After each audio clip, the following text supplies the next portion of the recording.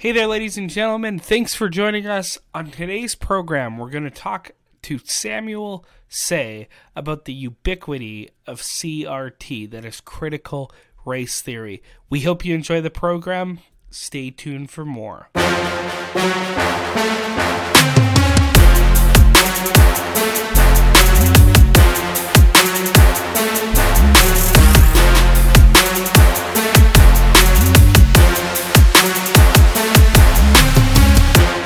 Brother Sam, thanks so much for joining us on The Great Exchange yet again. It's wonderful to have you. Thank you. It's an honor, man. You're a good friend of mine. I love you. So happy to chat with you. Yeah, it's been a while, and I mean, so much has happened since the last time we've had you on the program. I think you are now up there as far as people who we've interviewed, so I'm excited to talk to you about a really important subject today, and one that we've kind of mentioned throughout our discussions when we talked about Brett Kavanaugh way back when we talked about social justice and the gospel. We did touch on a little bit of critical race theory and a biblical view of race and justice and all these things. So there is overlap there, but we haven't done a deep dive into what is critical race theory, and I think that's very necessary. And since you've been super busy talking to everybody, writing about this subject nonstop, and really doing a yeoman's work about going to the primary sources and reading them for yourself, I thought I would get some of your insight on what critical race theory is, and maybe you could trace a little bit of the origin story, so then that can kind of build a foundation for our discussion today. Yeah, sounds good. Okay, excellent. So what is critical race theory? I know a lot of times when we're having these discussions, when people are going back and forth on this subject, it can kind of be a no true Scotsman fallacy. Our side tries to define critical race theory by going to the authors themselves, and they're like, oh, no, he wasn't really a critical race theorist, whatever. So help us get a little bit of an understanding about what critical race theory is. Yeah. So I'll give a very short definition. I'll give a slightly longer definition. So basically, critical race theory is the idea that Western society, Canada, America, for instance, is built by white supremacists to privilege white people, and that the entire system, our understanding of values and ethics and the entire culture, every single institution in the West is built to again give white people privilege and then to oppress non-white people. That is basically what critical race theory is. Now, a longer definition is that, so critical race theory is really just Marxism and postmodernism combined. What it really is it's borrowing from what Karl Marx said about conflict theory, which is the idea that society and history is made up of the oppressor and the oppressed. Those are his words. And then they borrow the postmodern thinking that Western society is built by the elites. It's built by the straight white male to through discourses and through basically language and words and culture to shape and to indoctrinate, to manipulate people into thinking that what we think is truth, what we think is justice, what we think is real and meaningful and good is really just a way for the white straight male to oppress other groups.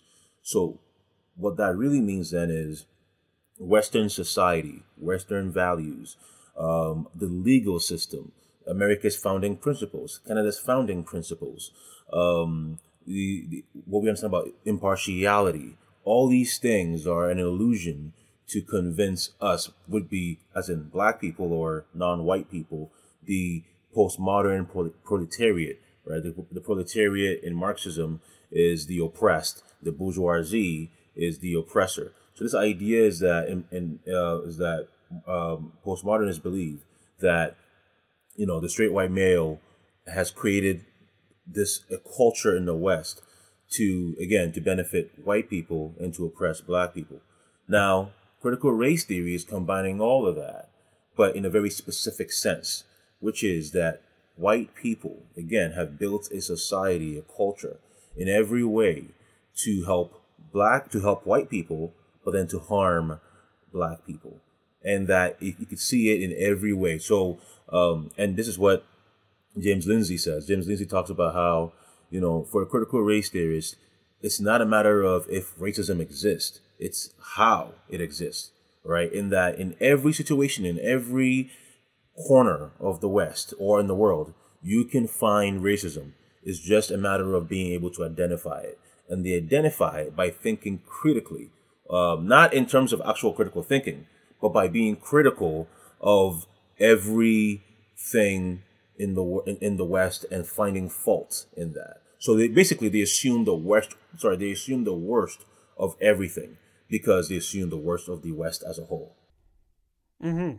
Yeah, and it's basically those presuppositions that go into this critical analysis of society, and that's it's less of a theory and more of a religious presupposition that these things are true. Therefore, we have to look at everything through this set of lens, through this critical ideology, and instead of, like you said, bringing a thoughtful critique, it's critical of the specific, Western mores and a lot of the Judeo-Christian principles that our culture was founded upon. So maybe you could talk a little bit, Sam, about the genesis of CRT and some of its proponents, going back to Derek Bell, Richard Stefanchik, Richard Delgado, those kind of first proponents, and then who are in our culture the progeny of those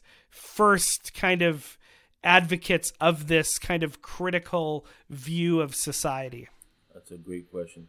So, critical race theory, I suppose more immediately than postmodernism and Marxism, they come straight out of something called critical legal studies.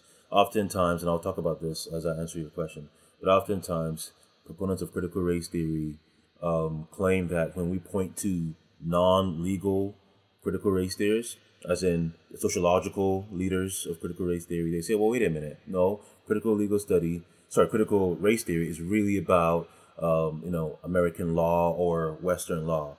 And they're kind of right about that, in that initially it was a group of American lawyers coming out of a movement called critical legal studies, which basically said that America's legal system is fundamentally racist. And the only way to end the racism is to change the entire system, to abolish the entire system. So what you hear about defund the police, for example, is very much within the traditional beginnings of critical race theory. Anyway, so the people that came out of this critical legal studies are people like Kimberly Crenshaw, Richard Delgado, Mary Matsuda, Alan Freeman, Derek Bell, somewhat. He had already kind of left the movement already, but he was part of critical legal studies as well too. Now, Derek Bell is really the key leader of critical race theory, and he ended up essentially discipling Kimberly Crenshaw, who in a sense has become the most influential person, at least in terms of the original founders. She's now the most influential person. She's the one that created the concept of intersectionality, which has become a massive movement within critical race theory, and really becoming the key concept within all social justice movements today. So critical race theory came out of these individuals, and their idea then was, so critical legal studies basically just said that America's systems are not just racist, but they are sexist and misogynist and homophobic and all of that. But then these critical race scholars came out of them saying, wait a minute, the bigger focus should be on race and not all these things. So that's the one difference between the critical race scholars and then the critical legal scholars.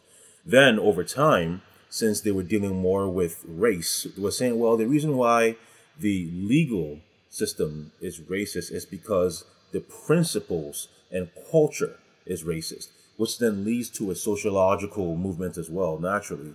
Then you have other critical race leaders coming up, including right now people like Ibram X. Kendi, Robin DiAngelo. These are more sociologists. They're not legal scholars. They're just sociologists.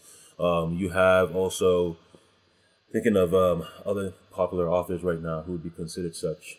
I'm trying to think of like really universally well-known people. So, for example, in Canada, another person would be Desmond Cole, would be a popular critical race theorist. We have our politicians who are critical race theorists. Really, I mean, you have AOC, who'd be a critical race theorist. You have Jagmeet Singh, who'd be a critical race theorist. So most leftists today have been very much influenced by critical race theory.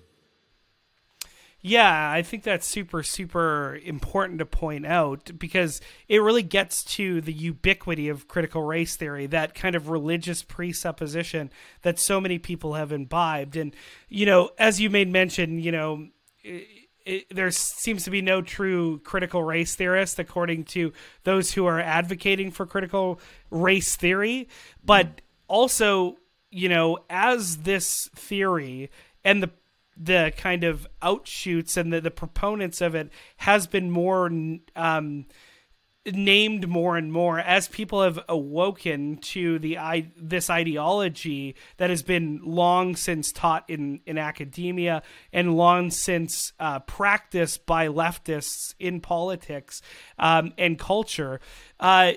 We now see the kind of obvious gaslighting of saying, no, this stuff doesn't exist, right? When we look at what happened in Virginia and the pushback of, just parents in schools pushing back against the praxis, the practice of critical race theory, what we see on CNN and a bunch of the mainstream media is this is a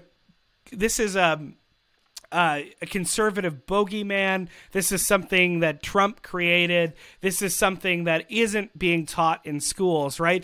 It's not present in K-12 schools. Critical race theory is not being taught.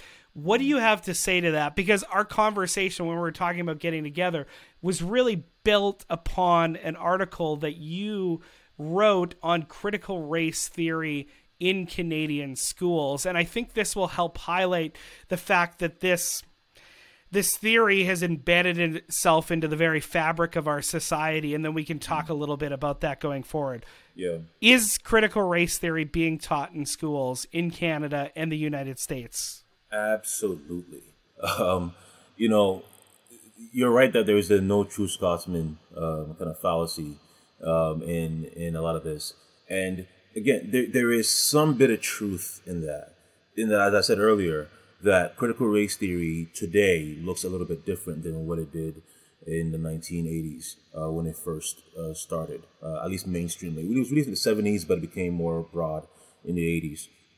And, so it is, as I mentioned before, it was very much strictly based on legal work, and now it's become more sociological. But as I said earlier, too, that critical race theory came out of critical legal studies. Critical legal studies came out of postmodernism and Marxism.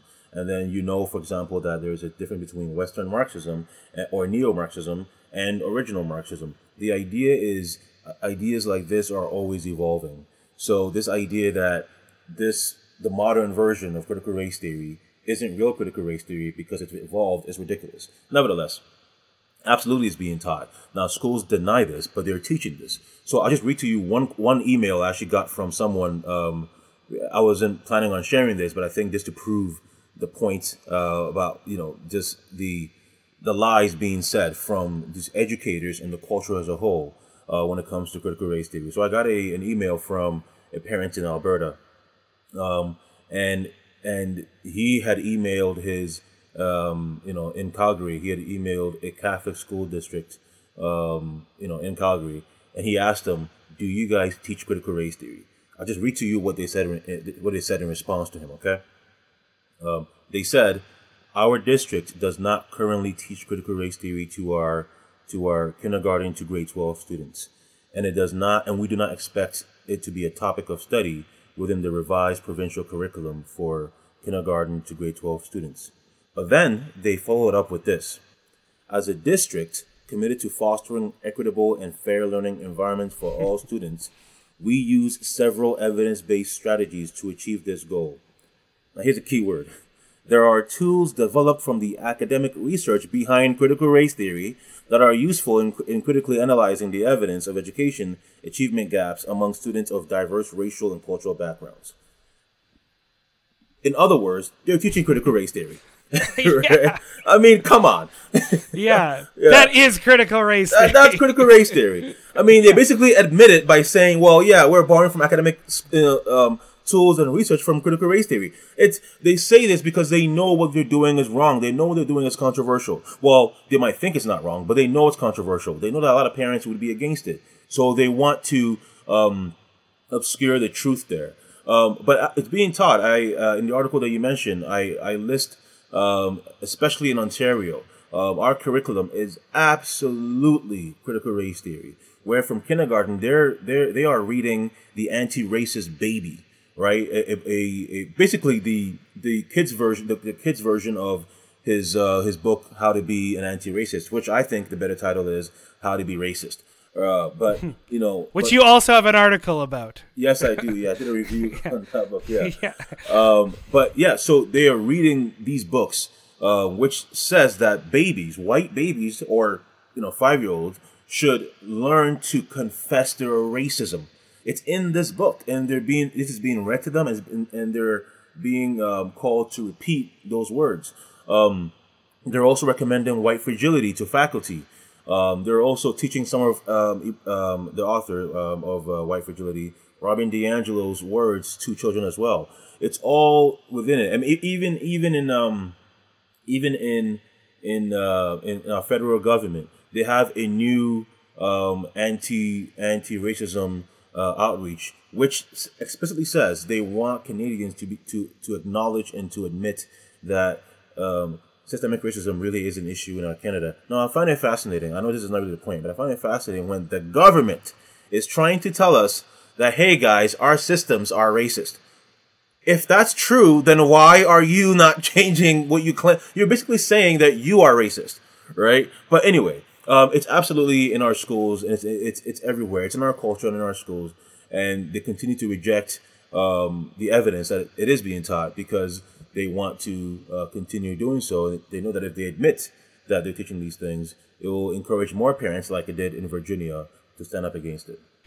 Yeah, totally. And this is part of the Mott and Bailey strategy. I know James Lindsay's talked about it. We've talked about it on the program. Basically, these proponents say they're radical to the core, and they have a radical agenda that they want to get to. But anytime, and they're pushing to the Bailey, expanding this worldview into culture. But anytime anybody names it or calls it out, they retreat to the Mott, which is their castle, their tower of strong defense. And they say, no. What we just want is a society where black people and white people and people of all colors, races, religions, ethnicities are treated equal under the law. And then it's just like, no, that's not what you're saying. And we've got to know how to be able to understand this gaslighting program, this Mott and Bailey strategy of when they're caught in their radicalism, they're retreating back. And we need to be more discerning, be more aware of this game that's being played so we cannot get caught in that trap. Because I think naturally as Christians, we're very deferential. We're very loving. We want to, think well of people. We want to take people at their words. So when they're saying, no, this is not really what we mean, we tend to want to say, okay, I get you. But in reality, this is exactly what they're doing. They're about this program of being radical, and anytime they're caught in radicalism, retreating back to the acceptable position, right? A lot of people think BLM is just the outgrowth of Martin Luther King Jr.'s view of race. And and people like that. They like this society that every man, no matter their skin color, is judged equally under law.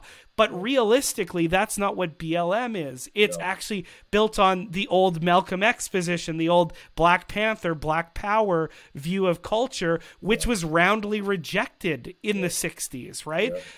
So I think that's really important. Now, you talked a lot about anti-racism. Really quickly, before we move on to this next question, can you define anti-racism? Because again, I think Christians we're against racism, right? We're anti-racism, biblically defined, mind you. But it gets to how this movement uses and repackages words to mean something totally different. So what does anti-racism mean from critical theorists? Yes. So anti-racism really means anti-equality. So I will share a quote from Ibram Kendi in a second too, because he's the one. He's become the most popular anti-racist, and he's become the most influential anti-racist. As I said before, his book "How to Be an Anti-Racist" is one of the top selling books, in the world on this issue. But anti-racist or anti-racism really means, and his words from his book basically just says that anti-racism is when you eliminate racial inequality. And what he means by that is when you eliminate racial disparities in our society. So I would, which creates other problems. So to be very clear, again, anti-racism isn't dealing with a character. It's not dealing with an idea necessarily. It's dealing with outcomes. It's dealing with eliminating so-called unequal outcomes in society, which then means you need to do certain things, commit certain things. Think about, have an idea that would produce so-called racial equity. So I'll just read a direct quote from his book to explain to you the problem with this. He says, if racial discrimination is defined as treating, considering, or making a distinction in favor or against an individual based on that person's race, then racial discrimination is not inherently racist. Right? So again, he's saying, if you believe racism is a traditional sense, that it's basically showing racial bias towards someone, then it is not inherently racist. You're wrong. However, again, continuing from his exact words, the defining question is whether the discrimination is creating equity or inequity. If it's creating equity, then it is anti-racist. If it's creating inequity, then it is racist. What that means in context, if you are racist against white people, but it leads to so-called equity or equality of outcome, then it's not racist. It's not wrong. But if you are racist against black people and it leads to racial inequity or racial disparities, then it's wrong. So this so-called view of anti-racism really means racism against white people that leads to racial equity in their mind. Mm-hmm. Yeah, and that is literally what he goes on to say, right? Inequity or racism in the present is needed to cover up or redeem inequity and racism in the past. So we have to treat people racist. We have to be racist to other people now to create equitable outcomes. And exactly. And when we're talking about equity, that's another important one to define for us.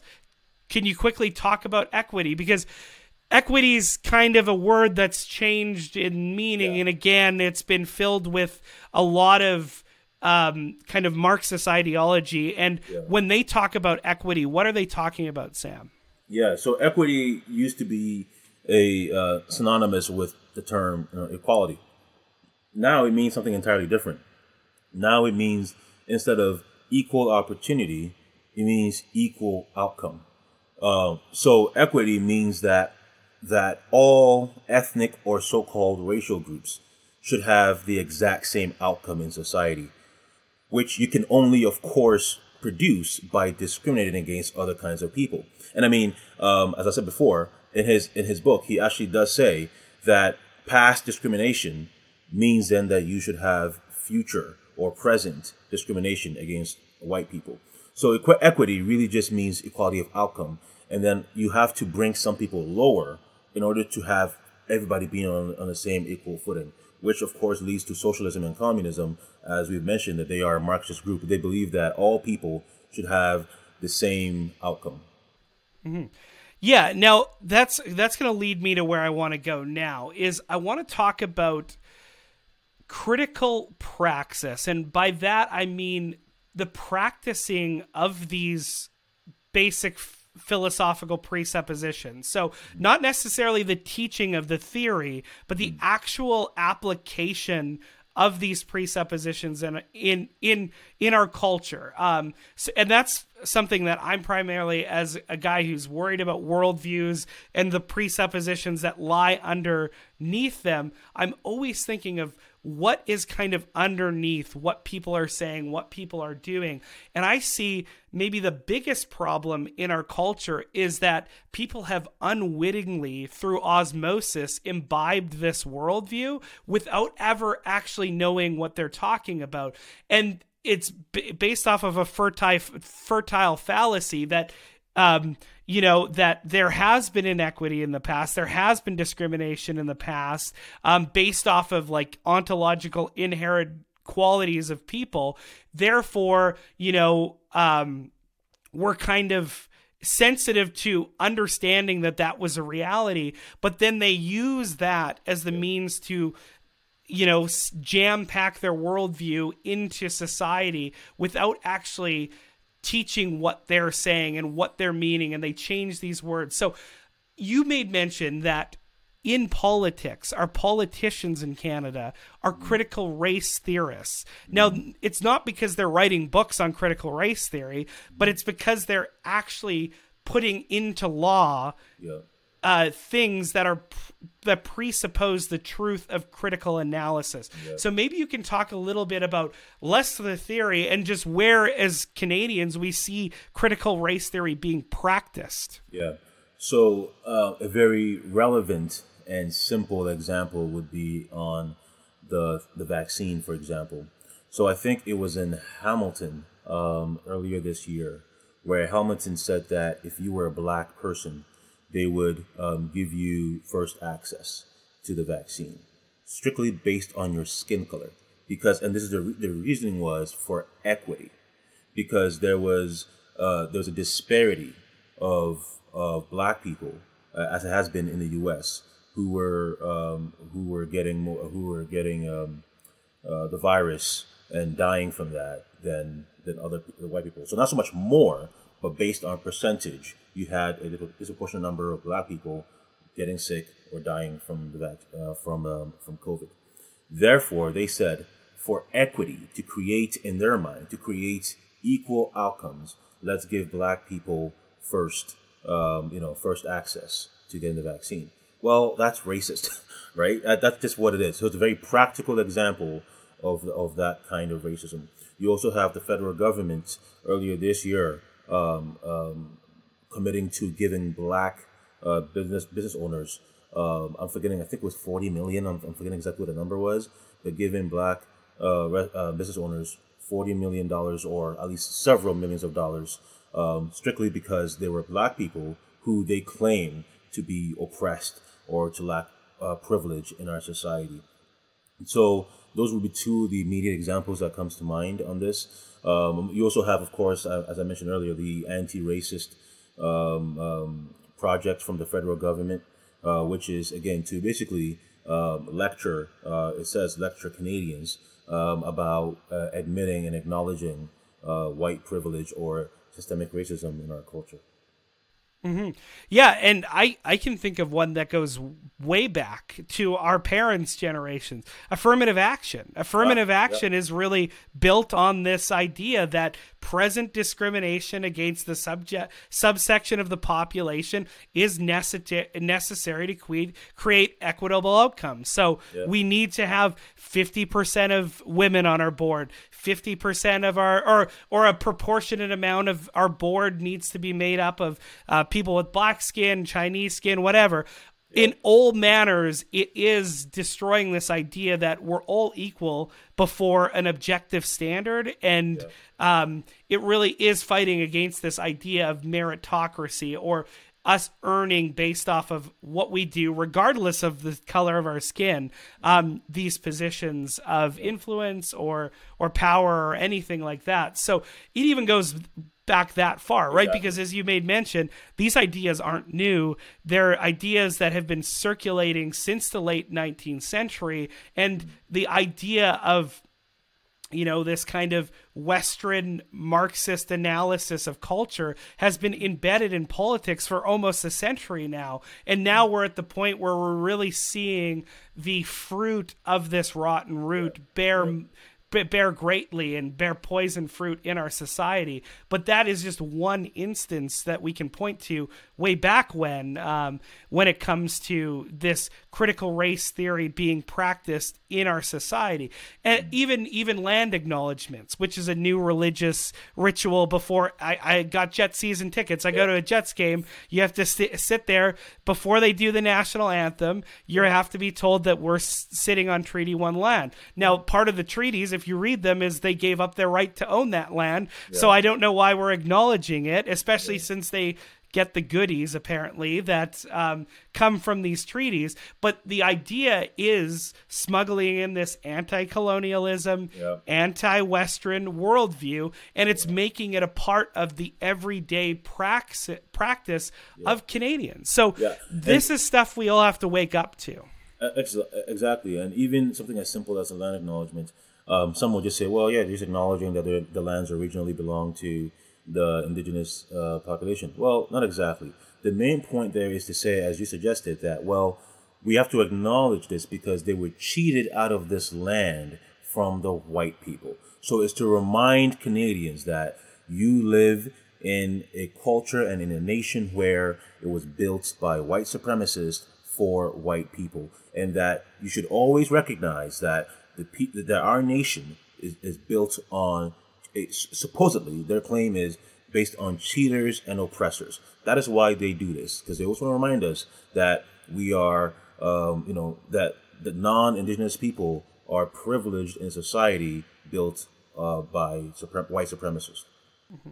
Yeah, everything that we have is the fruit of the poisonous tree, right? We stole it from other people, so everything that you have, you can't have a claim to because you're essentially the descendants of thieves. That is ignorant of the history of our land, ignorant of the many different tribes across North America who were primarily nomadic, and it paints with a disgusting broad brush, but that is just an example of how in integrating this theory into society, we end up actually absolutizing race and bringing race consciousness to absolutely every area of life. And it's not creating a less racist society. It's creating a more racist society.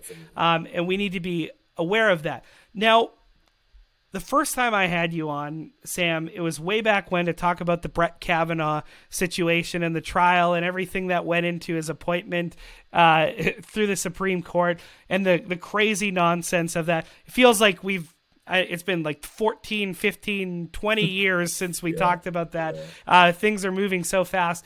But I do want to now turn to a recent trial that a lot of people are talking about because it's made a lot of news, and I think it's perfectly indicative of how CRT is ubiquitous. It's everywhere, it's embedded in our culture, and it really changes and distorts the conversations we have. And I'm specifically talking about the Kyle Rittenhouse trial. Now, a lot of people on my Facebook, friends of mine through work and music and all that stuff, were shocked to discover that Kyle Rittenhouse a white supremacist, evil man who went to kill black people at a BLM riot, could have been found not guilty. But that's what I want you to jump into, Sam, because even that narrative is built off of critical race theory lies. So maybe give your perspective on the Kyle Rittenhouse situation. I know you've written about it, you've talked about it, and how CRT and the practice of it really colors this whole situation. Yes, this is a people still, even conservatives, are missing the real point here. And I mentioned in the article, they've mentioned that, well, the reason why they are attacking, as in conservatives are saying, the reason why that Kyle Rittenhouse has become an enemy of the left is because he's a white person. Not exactly. That's part of it, but it's not the real issue here. So, for those who may not know, simple story is, and I've watched the entire video. I've watched every single thing I possibly could on it. I knew the man was not guilty and he was innocent. He was clearly acting in self-defense. His attackers were all whites, and they were trying to either injure him or kill him. For example, I'm forgetting his last name, but Gay something.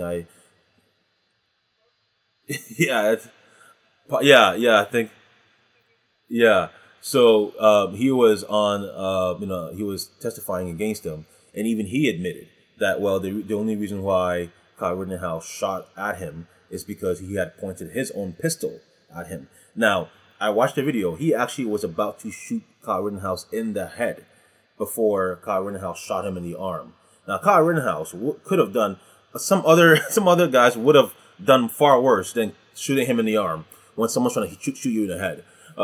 Nevertheless, so the real issue here with this case is not about white privilege, not even close. I say it's a matter of black privilege and leftist privilege. So this is because the entire Kenosha issue, the whole saga started because a black man named, I'm forgetting his name right now, named Jacob Blake. Yes. A black man named Jacob Blake was, he had a restraining order against him from his ex-girlfriend because apparently he was physically and sexually abusing his ex-girlfriend. So she had this restraining order against him, and then he violates that. And then she calls, by the way, she is a black woman as well. She calls the cops for them to come protect her from him. When they come to protect her from him, he's not complying. He is fighting them, and then he runs away from them, trying to get, which he later admits to, a knife from his car, and that's a very serious issue for the cops. So they shoot him in the back, and that makes him paralyzed. Immediately, our whole culture, the whole world, claims that this is an example of racist police brutality, and these cops need to be kept accountable, which leads to all these riots. Well, the only reason why Jacob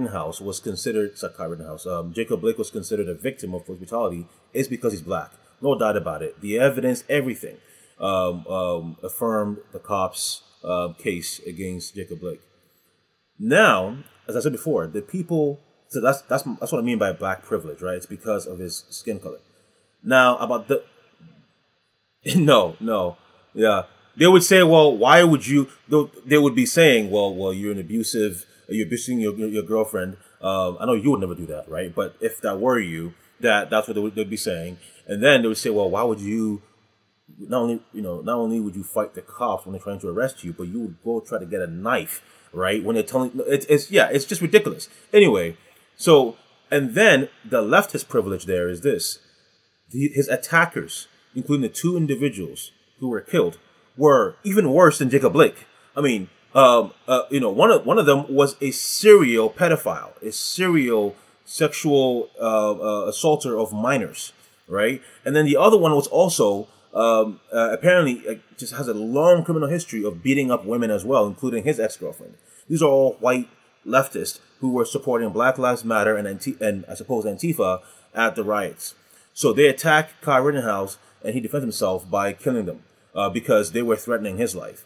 The third person who was injured but not killed, as I mentioned, was this Gage Groskowitz person, and he was also again a white person. The point is this: they are being defended, though they're being called victims, though they were white people, white leftists who were attempting to kill or harm this white man named, although in some ways he was a boy back then, he was 17 years old, Kyle Rittenhouse. The point is this: it's not that he is a white person, Kyle Rittenhouse, that the left hates him.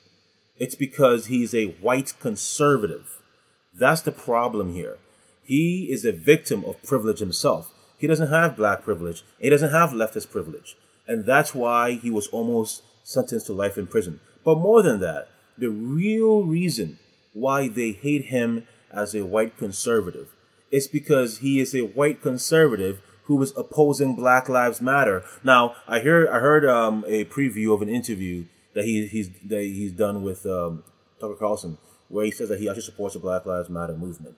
Nevertheless, because he went there to defend Kenosha, to defend a friend's business from being damaged from the riots, because he was apparently cleaning up the city after the rioters, since he was not supporting that riot, he is seen as an enemy. So, because he also killed in self-defense white rioters who were there in support of Black Lives Matter or supposedly Jacob Blake, those people, his attackers, are seen as allies of black people. And since he killed these allies, he's seen as an enemy of black people. So even though there were no black people involved in that case, in their mind, the way they frame it, these leftists, is that, well, he was there trying to kill black people, even though that's not the case at all. But again, the real issue here is he was a person who, Kyle Rittenhouse is a person who is not against America's institutions. Look, both the NDP leader here, Jagmeet Singh, and his counterparts in the U.S., AOC, both said, well, the reason why this is an unjust verdict from the jury in their mind is that, well, America's institutions, including all of Western institutions in their mind, is built by white supremacists for white people. So what's really going on here is they want to destroy America's legal system. They want to destroy the West legal system. Kyle Rittenhouse is simply an easy way to get that pushed. Mm-hmm. Yeah, and I've heard a lot of people say if he was not white, he would have been found guilty. If this is a black man in the exact same situation, someone with the same melanin count as you, Sam, he would have been found guilty. But I mean, God is in irony. Like I think he loves comedy. He loves to highlight the ridiculousness of sin and the destructive nature of evil ideologies. The same week, a guy named Andrew A.J. Coffey IV was found not guilty in Florida, who is a black man in almost an identical situation of self-defense that Kyle Rittenhouse found himself in. So that's not true. It's fundamentally not true, but it really highlights your point. This is not necessarily about race. It's about power. It's about bringing in a Marxist revolution, a Marxist cultural revolution. And it's about doing, it's about toppling the entire system that you're talking about. And we can't lose sight of the ball in that sense. And what you're seeing nowadays is even reminiscent. You can go all the way back to the French Revolution, how anybody who would be opposing the power of the revolutionaries would just be fundamentally not considered a citizen and an enemy of the state. And that's what we're seeing, and that's what you're trying to highlight. It's not necessarily that he's white. It's that he's an enemy of the revolution, or he doesn't fit into our revolutionary view of the world. Why can we discriminate against Asian people? Because they're outstripping us in all the when it comes to merit, when it comes to earning things, when it comes to education, they're not proving our point. So we can discriminate against the hard work of Asian people when it comes to schooling, who are, very successful, more successful than anybody. So that's what we have to keep our eyes on. What is happening right now is a cultural revolution that is trying to be run on us, and it's realistically something that's not new. It's been in the playbook since the start of the 20th century, and it's really been ramping up, since the 60s. But it kind of had with Reagan coming in the 80s, it kind of got stalled, but now we're seeing this ramp up again in our culture. And Barack Obama was a perfect example. He filled his entire administration with those people who were taught at the feet of critical race theories. Van Jones, he's a CNN commentator. He's literally a communist. He had to leave the Obama White House because he was a communist. Jeremiah Wright, all these guys that Obama sat under, they're Black liberation theologians. They're, which is linked to Marxism. His entire administration, and now Obama's administration, is filled with people who learned critical race theory, and they're applying it, and quite often when we look at BLM, when we look at the LGBT community and stuff, they're applying the same Marxist relativistic standards of community justice that was taught in Saul Alinsky's Rules for Radicals. This is a program that's been run for a long time, and we need to wake up to it, name it, and fight back against it. And maybe, Sam, you can talk a little bit, we can end this on a positive note, about how the work of men like you, of Vodi Bakum, of James Lindsay, of Michael O'Fallon and Sovereign Nations, of so many people spending the hard work to name this theory and this idea and its origins, has really led to some positive fruit in the United States, but how we as Canadians need to wake up and push back against it, just like our brothers and sisters to the south. For a lot of us.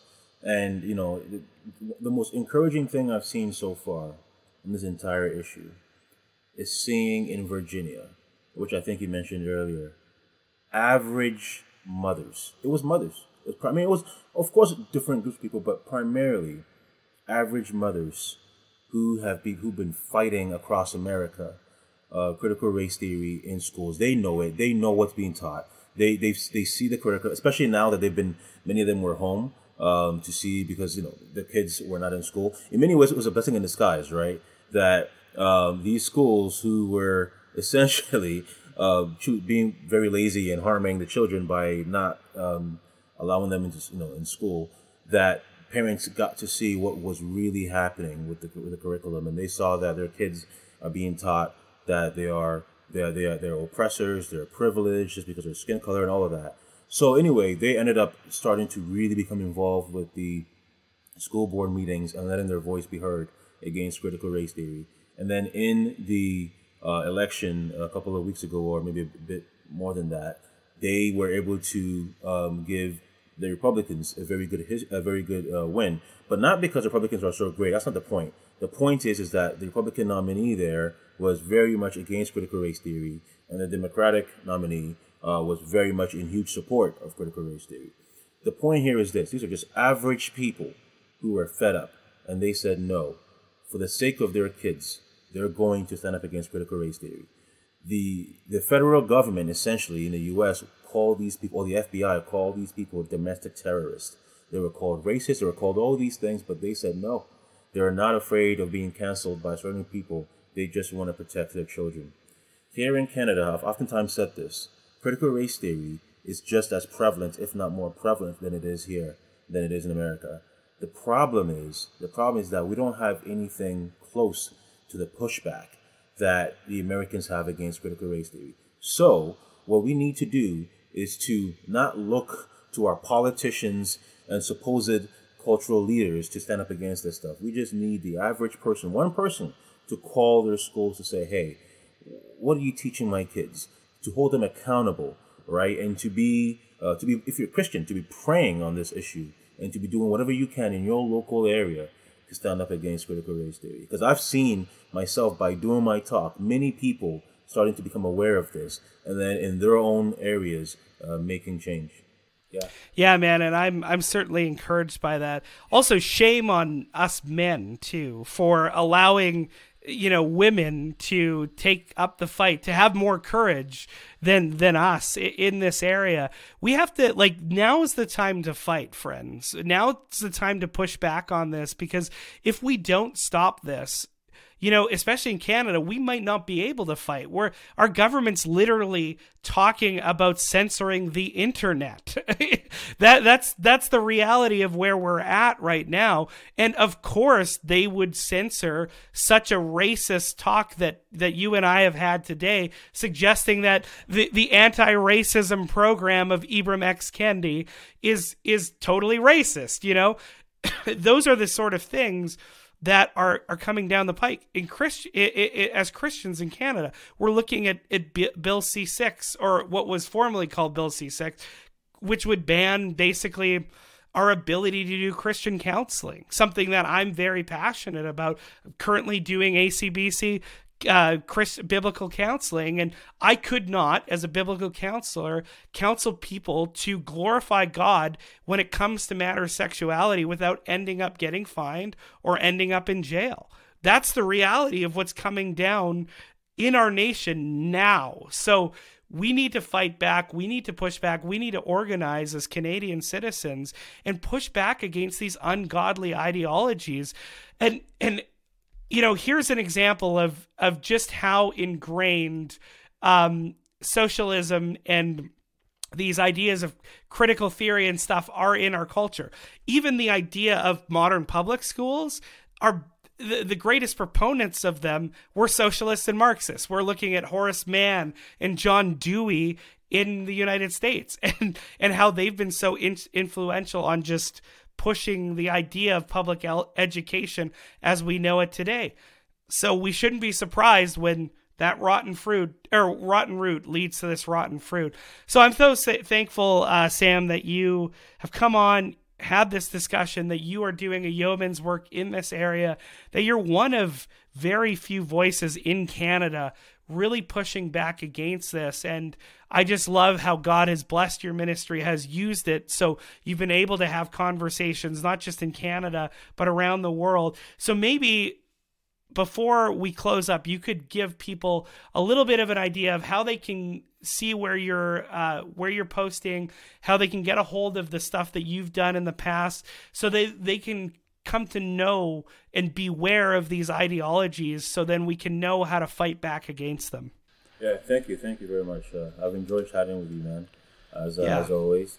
But yeah, they can find me on slowtowrite.com, which is slow to write, exactly as you hear it. That's where I blog weekly, sometimes more than once a week. You can also find me on social media, across all social media platforms as Slow to Write, again, same spelling. And then I am also on Patreon and PayPal. If people choose to want to support me, they can support me there as well. Also, again, same name, Slow to Write. I'm also working on a curriculum on critical race theory to help parents and children understand these issues, very complex issues, but in a very simplified form. That's my goal. So I'm working on that, and hopefully by early next year it should be available. So maybe around before the spring it should be available.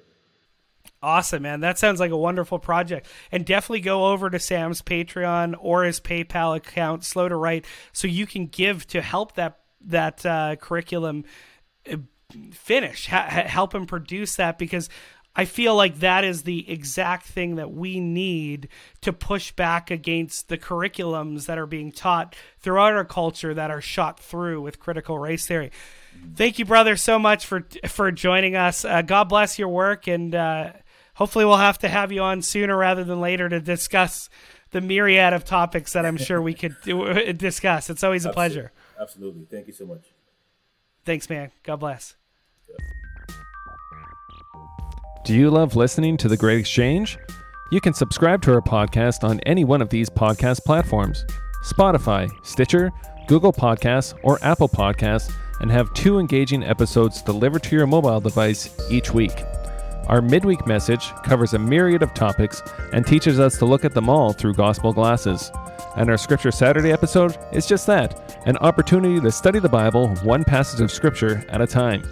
Miss an episode? Visit our website, thegreatexchange.ca, and you will find the complete back catalog of our episodes. And don't be shy, we love to hear from you, our listeners. Send us a message on Facebook or Instagram, or if you're not social media savvy, send us an email to thegreatexchangepodcast@gmail.com. Thank you all for joining in our ministry as we help you look at the world through gospel glasses. Thanks everybody for tuning in.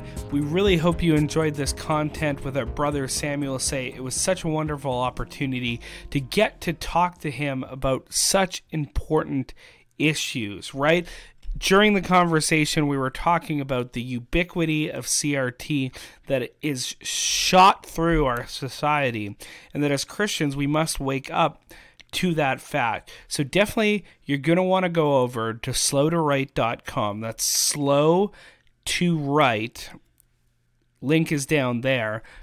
.com to check out more of what Sam Say's got going on. We really hope you enjoyed the discussion. You can check out what we have going on at thegreatexchange.ca. And this is our first of hopefully many more YouTube videos. So we want you to go over to our website, check out everything we got going on. We got new shirts over there on our website, and you can order them now, and you can check out everything we got going on there at our shop. Please be sure to follow us on any of your favorite podcast catchers. You can subscribe, rate, and review over there. And we want to encourage you as well to hit that bell, hit the notification and subscribe buttons. That way you can stay tuned for new and important episodes that we're going to bring you, our faithful listeners, in the future. So thank you so much for tuning in. We really enjoyed bringing this content in this episode, and please be sure to go over to thegreatexchange.ca to check out more from us. But that brings us to the end of the program, and as we say at the end of every single program, it is finished.